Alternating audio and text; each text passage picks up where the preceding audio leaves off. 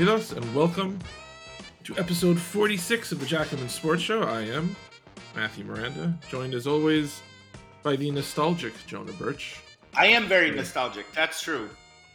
Tell the people why you're feeling nostalgic, Jonah Birch. Well, I'm back in the homeland in Boston. The prodigal son has returned. Yeah. To the place it all began. I'm sitting on Mission Hill in Boston recording this.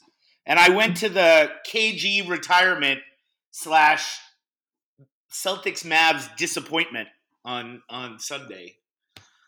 But the game was not so great for the fans there. The retirement was. The love fest between Paul Pierce, KG, and Ray Allen was delightful. So let me ask you something about that particular moment, because I really loved Paul Pierce's game, but I think he can be very much at times what the French call a dick. And there was something about... So if you didn't see this, the ceremony, it's often at halftime, but this time it was after the game. And when Garnett was up talking, he kind of pointed out Ray Allen in a positive way, and there was a great response, and Ray Allen got up and came over and hugged him. And while they were hugging, which is this really tremendous moment, even if you're not a Celtic fan, because those two, the arrival of those two together is really what propelled Boston to a title and to a dominant run.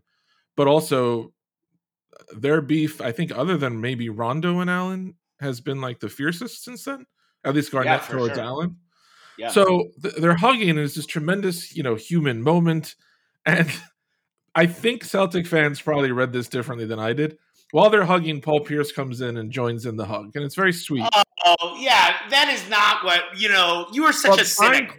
I'm thinking like, Jesus, can Paul Pierce ever not make it about himself? And I will refer you, Exhibit That's A ridiculous. in this case, Isaiah Thomas with 2 A's coming back to Boston for the first time, and Paul Pierce, very secure in his masculinity, made a stink about Isaiah returning and getting a video tribute the same day that his number was retired. So, am I being unfair to Paul Pierce? I think you are absolutely being unfair to Paul Pierce. Okay.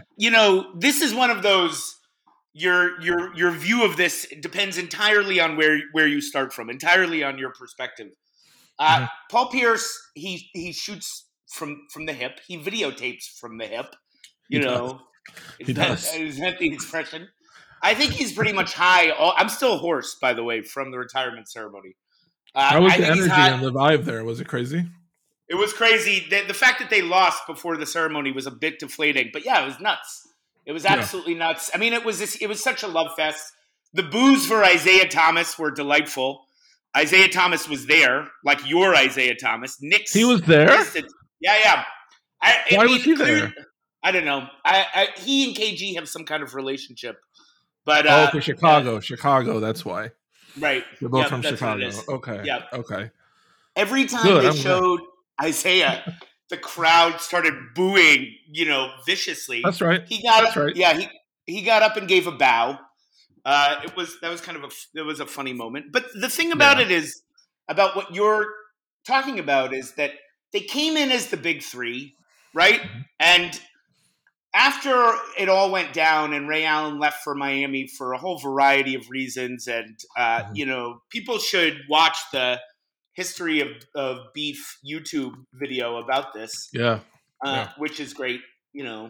I believe by a friend of the pod, Seth Rosenthal. It is, yes. Seth Rosenthal, his History of Beef videos are amazing. We all wish he would do more of them. I wish he would just do videos about the beefs in my life, various conflicts that I've had over, but just so I could get some clarity on them. Right. But when it all went down, and you're absolutely right. I mean, the Rondo Ray Allen schism will never be healed, but what is the particular beef between Rondo and Ray Allen? So, I mean, you should watch the video. It was real internal shit, right, on the team that Rondo was getting better and better, and Ray was feeling more and more sidelined, and there was a shift in the dynamic between them, which had started as kind of the Ray Allen big brother, Rondo little brother, they're both also. I say this with deep love, and to be honest, particularly for Rondo, who I will love to forever. In a very complicated way, but they're both weird ass people, right? I mean, they seem insane in very different ways. Ray Allen's a weirdo. Yeah. Ray Allen is a weirdo. Anyway, the KG Ray Allen split, it felt like it could get healed, and Paul Pierce was the peacemaker. He was the bridge, right? He was the bridge between all of them. And so the combination of those things, I mean, he had a place of honor in this. He's KG's best friend. They were part of the big three together. He was the captain of the team that, KG was on for the Celtics. It felt very appropriate, right? It felt not inappropriate. Can I say two other notes from this retirement ceremony? Of course. First of all, KG I want him to MC my wedding. The man he's one of the most charismatic, talented speakers I've ever seen in my life. He's really good. He is amazing. He was so good. Brian Scalabrine was like interviewing him, which everyone was like, Brian Scalabrine. And Scalabrine was clearly nervous, and KG was like, "You're doing great, brother. You're doing great."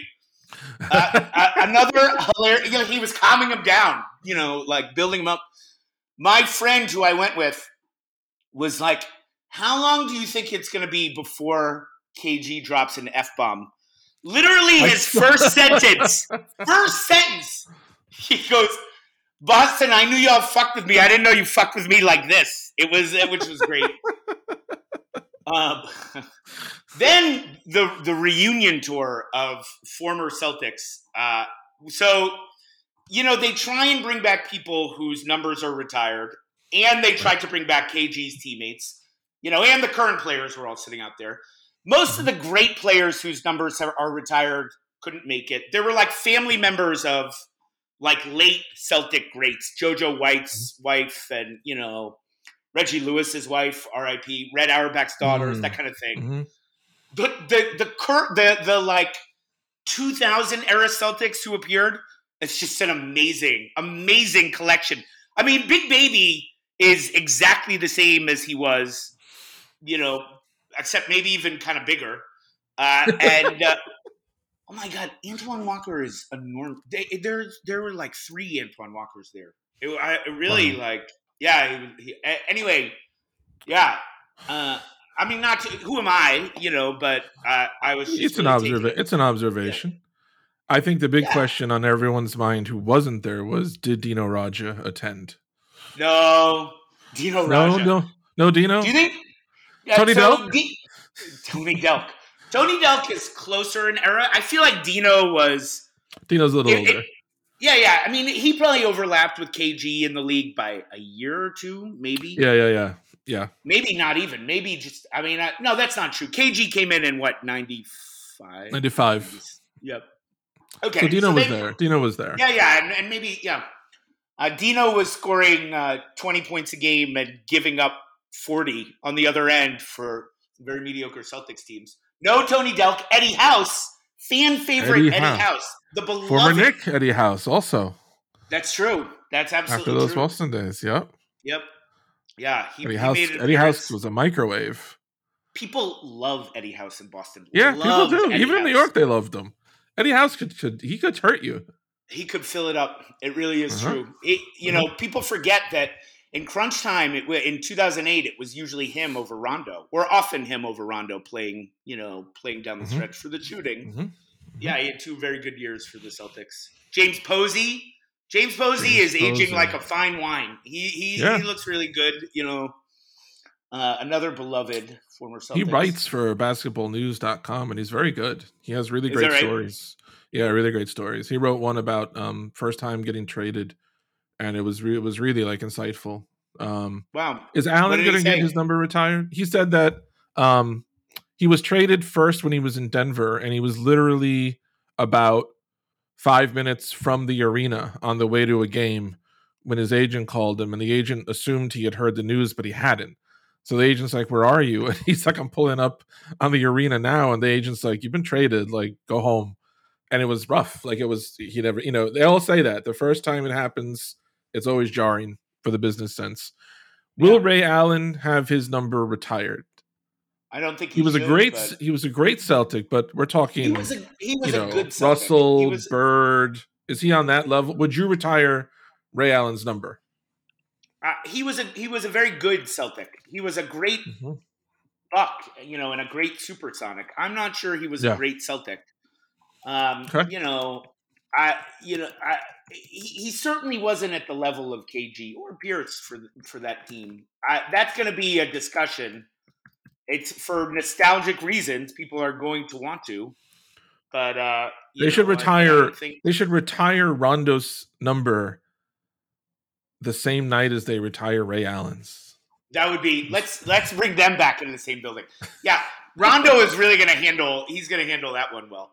See, Rondo actually is a prick, but in a way that I love. I think he's probably a bit of a. Paul Pierce is just a. He's kind of a loudmouth. That's a different thing, and he was a great and vastly underrated player. The Celtics have I think 23 numbers retired. At some point, you're going to run out of numbers.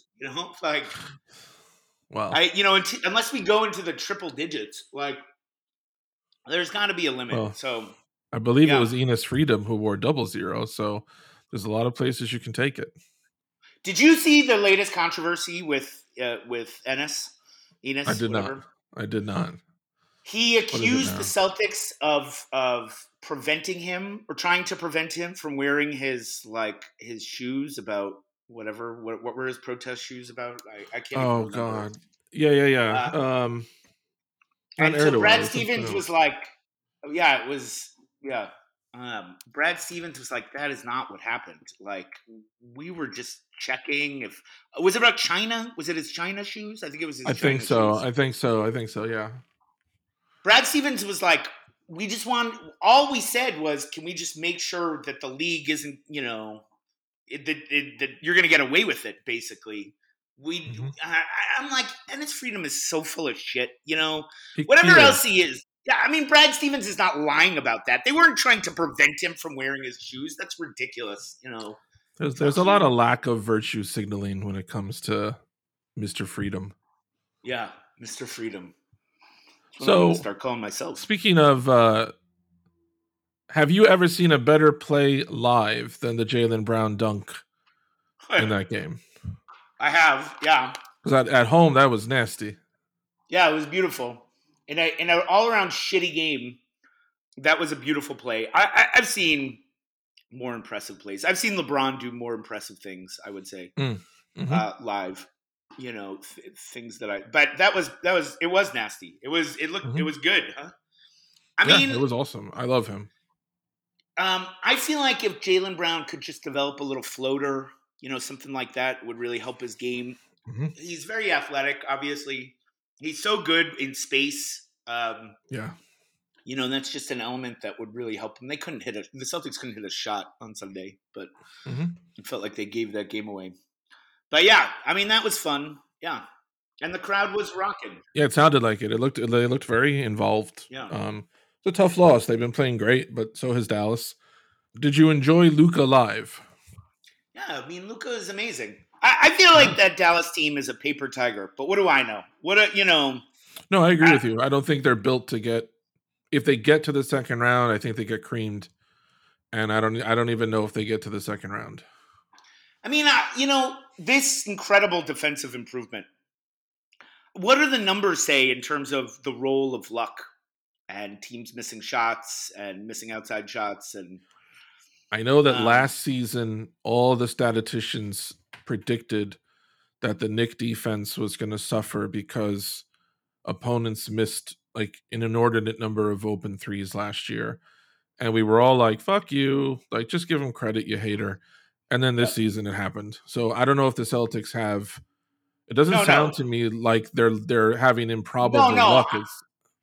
It's not the Celtics. The Celtics defense is for real. The Mavericks defense. Oh, Dallas. Defense. Oh, yeah. No, that's not a thing to speak of even. But their defensive improvement has driven their right. I mean, haven't they moved up to top 6 defensively? They have. I'm not sure that. For example, I think in the East, if you get to the playoffs, you don't want to the Celtics are not a team you want to play because that defense will be a pain in the ass for literally anyone that matches up with it. Dallas, to me, feels more like a team that is sixth, in part because they're playing half of their schedule against teams who are not going to make the playoffs, because that's just the league. Dallas right now is slated to play, oh Christ, who is it? Not Denver, Utah in the first round. I think they could beat Utah. I think they could beat Utah because I think they have a star single-handedly in Doncic that can take Gobert out and take him off the dribble and really neutralize a lot of that for the Jazz. But like, if I'm Utah, I'm not afraid of Dallas because I think they're going to figure out a way to shut down Donovan Mitchell, or I don't know, clamp down on Bogdanovich. Like I should probably watch more Dallas. I don't have, and Kid has that rep. Like he's oddly more of a defensive coach than an offensive one. But I just don't trust Dallas. I just don't. To me, they're like the Cowboys. They're a lot of hype. They're constant hype. They're talked about way more than they warrant based on their play. Right. But we'll see. I mean, it's an entirely different proposition now when you have Dinwiddie and not Porzingis. Like, your defense is going to play much differently. So maybe that'll be more successful for them in the playoffs. Yeah, and Dinwiddie looked good. I mean, he's a nice, he's a nice player. He's a nice pickup. Yeah, in the right situation. So that was good. Yeah. So, speaking of Boston and the Celtics, Jonah, there was, of course, the famous Rick Pitino press conference when he announced that Larry Bird wasn't walking through that door, and Kevin McHale wasn't walking through that door, and Robert Parrish wasn't walking through that door. But as we learned this week, someone who is walking through that door is Tom Brady. Tom Brady, who retired, I think, a month ago. And as Elton John said, the bitch is back. Tom Brady has announced he is returning.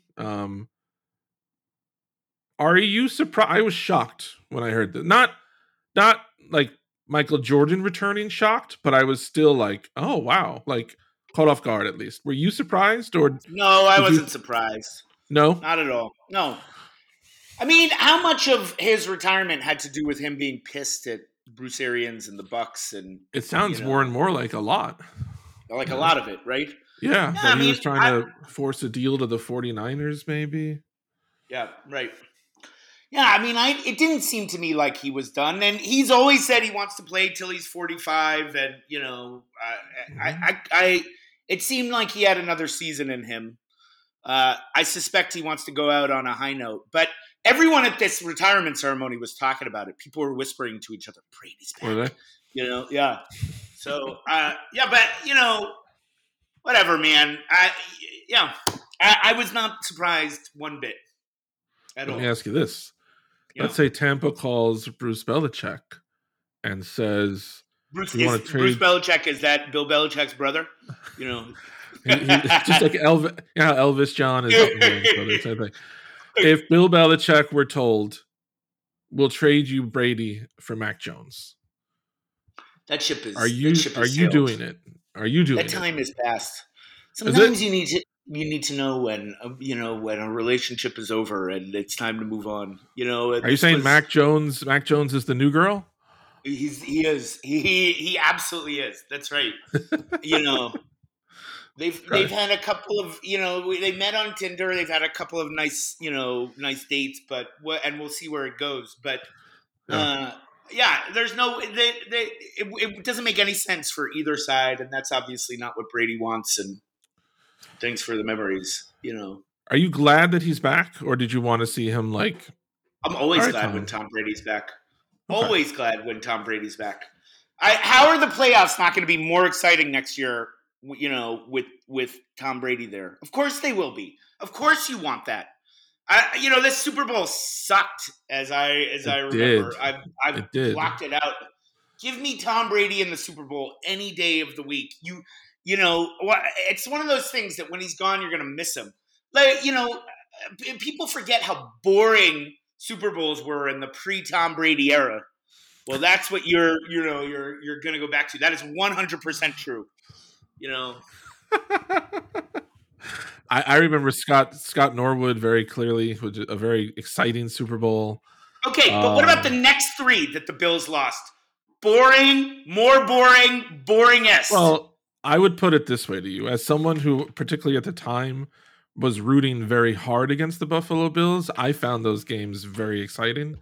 But I know what you mean. And I do know what you mean, and I do know that Super Bowls have often been terrible. And Tom Brady has played in a number of really dramatic, exciting Super Bowls.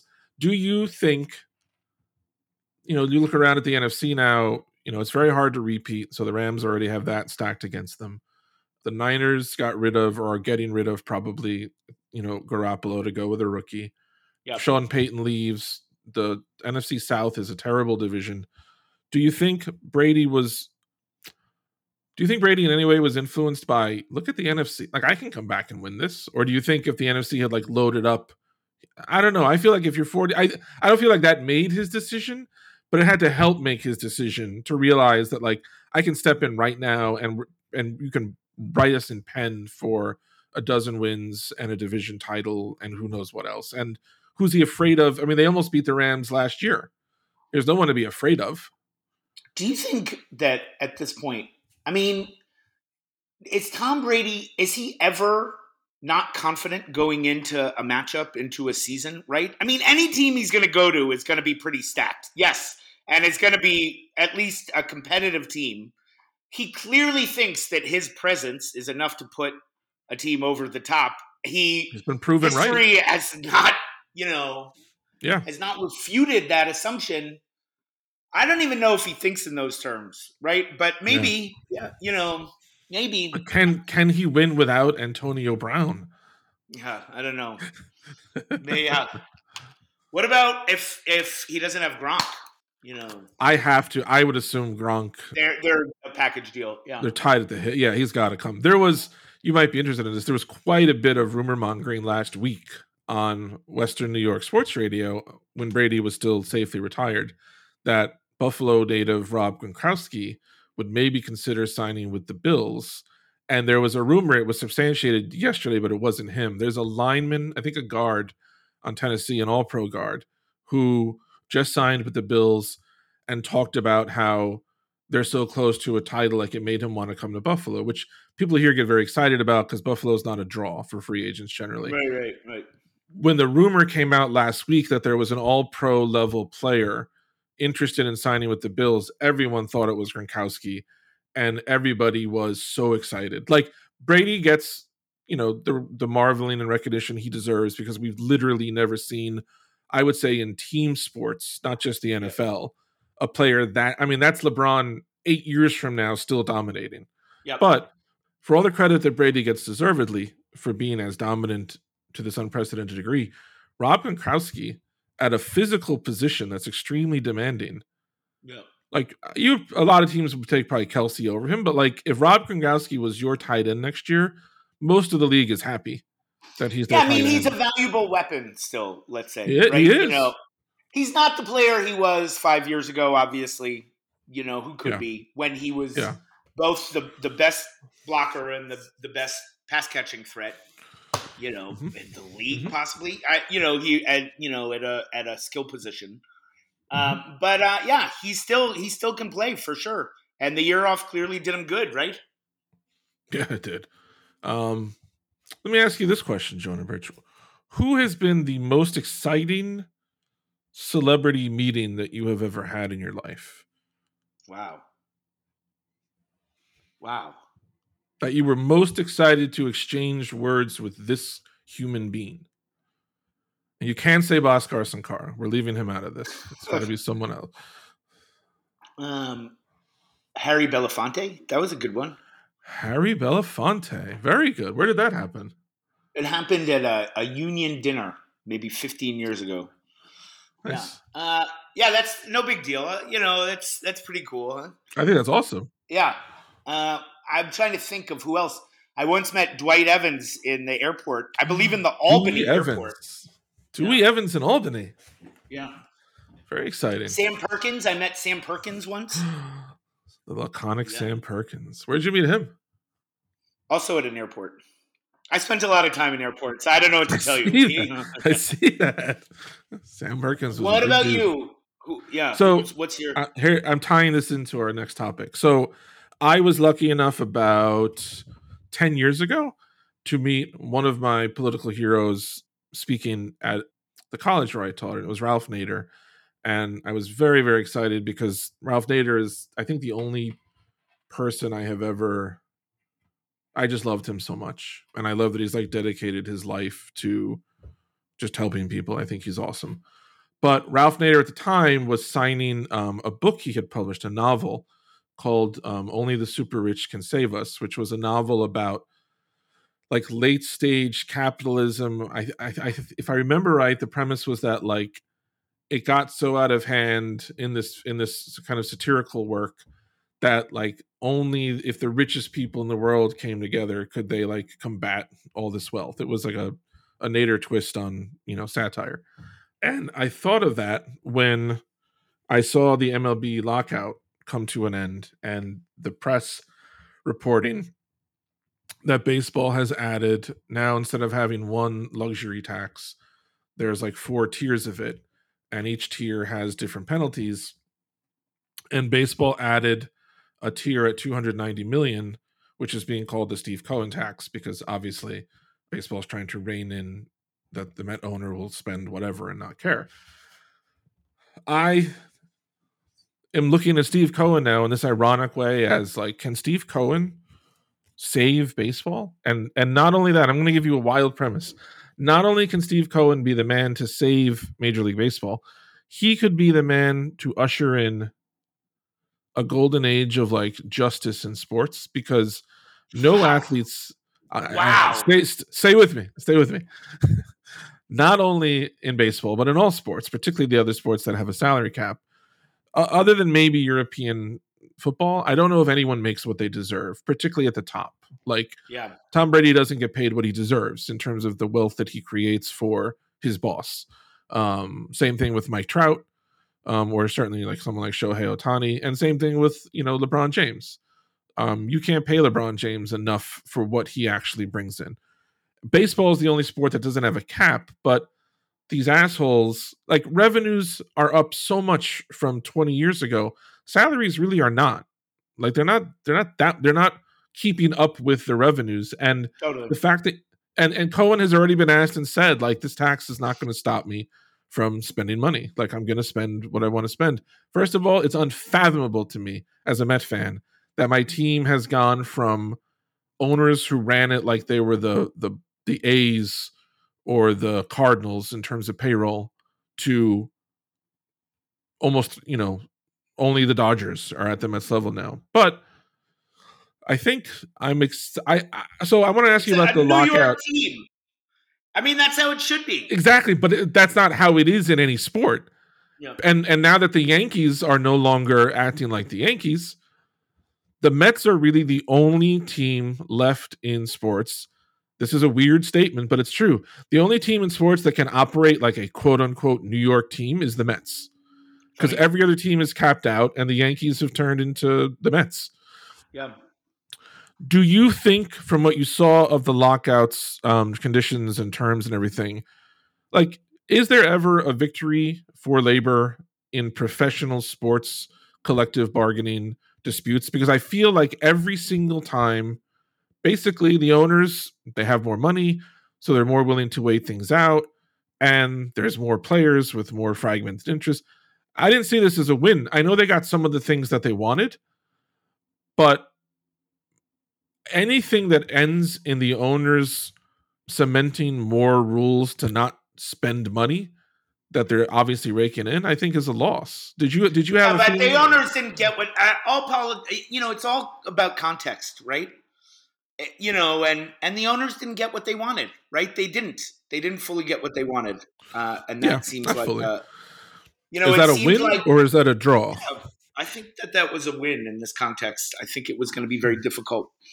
I mean, always business has the advantage over labor, right? For a whole bunch of reasons. Like, you're right, they can wait long, they can outwait labor, right? People need to go back to work, they got to eat, whereas business tends to have more breathing space. Other reasons too. I mean, they don't have to act in a huge group of people acting together, right? It's a relatively small number of people who have to coordinate in this case. But whatever. Yeah, I think this was generally a victory for the players, right? I mean, that's my impression of it. My half-baked impression of this deal.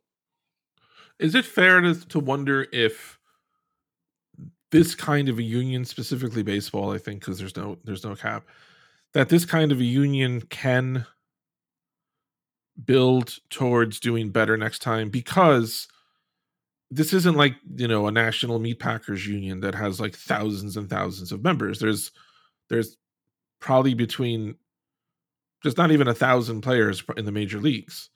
Here's the great irony of this. At the end of the day, what the players want is a free market in labor, right?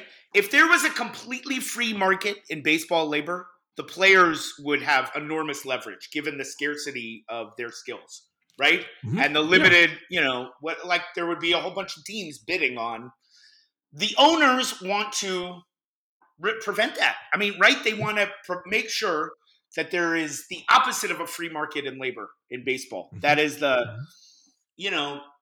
which is not, it's a reversal from the normal situation that, although not always, but, but it's a fascinating thing to think about. What would it mean to do better? At the end of the day, it would mean that the normal rules of a capitalist labor contract would apply to baseball, which is I sign an agreement with an employer in the United States. When that agreement is over, I can go find another employer, which gives me leverage to bargain for a higher wage and a better deal. Yes? Now, normally that whole situation favors business. Here, obviously, it would put the players in the driving seat. So, yeah. I don't know what that would look like. To get rid of the 6-year, the 6-year indentured servitude. That's so ridiculous. Yeah.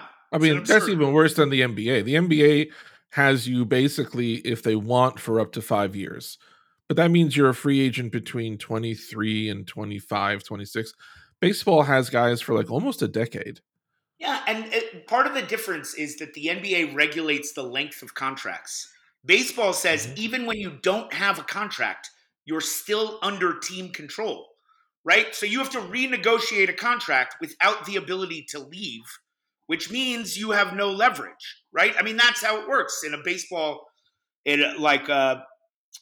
for younger players in baseball. You go through an arbitration process, but it just seems bizarre to me. It's a bizarre, and it was this compromise solution after the courts got rid of the reserve clause, right? In response to Curt Flood, this was the compromise that emerged via collective bargaining, right? I mean, that's my impression, but it's a terrible, terrible situation for younger players. I mean, it seems egregious and unjust. I don't know if they can get better. I don't know enough about, baseball labor relations. It doesn't feel like this fight is over, does it? No, not at all. There were so many issues that got kind of pushed to the side, but they're not going to go anywhere. And with the revenue that's going to come from new TV deals and especially sports gambling, like I'm sure in the next 5 years, it's going to. What concerned me about this one was there was zero pretense of alignment before they got a deal done. Like the players were openly just kind of coming after Manfred, I thought deservedly.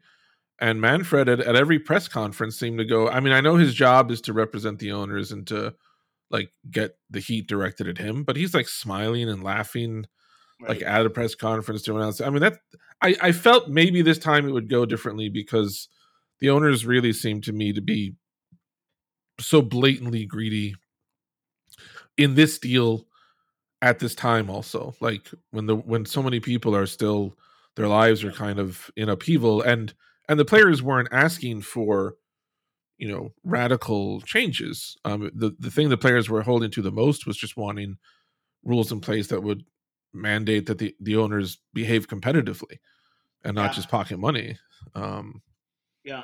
I would like to see Steve Cohen save baseball. That would be a charming outcome to this. I would too. Are you excited for the return of the Boston Red Sox or perhaps the Milwaukee Brewers? I don't know where your heart lies these days. I will go to some Brewers games. That's fun. The Brewers are demanding more money from the state to fix their stadium. Are they? Yeah, which is a very new stadium, which was, I mean, Wisconsin has been a poster child for using public money to help build private stadiums. So I believe it's called American Family Field now, something like that. Brewers Stadium. But I will go. I'll go to games. Fenway Park is unaffordable, and a bit like Disneyland. But sure, I'm excited. I'm so focused on basketball. Really, what I want to talk about is the Sixers Nets. We never got a chance to give me 1 second. Okay, go ahead. My dad took my 2 sisters and 2 nieces to a Yankee Red Sox. He lives in Massachusetts. So last year he took them in the summer to see the Yankees play the Red Sox at Fenway. And he didn't tell me the final price, but you're literally not exaggerating when you say that it was like Disney. Like, it was 4 of them. Sorry, it was 1 sister and 2 nieces. And it was like, I think around $1,500, like for 4 people to go to 1 game.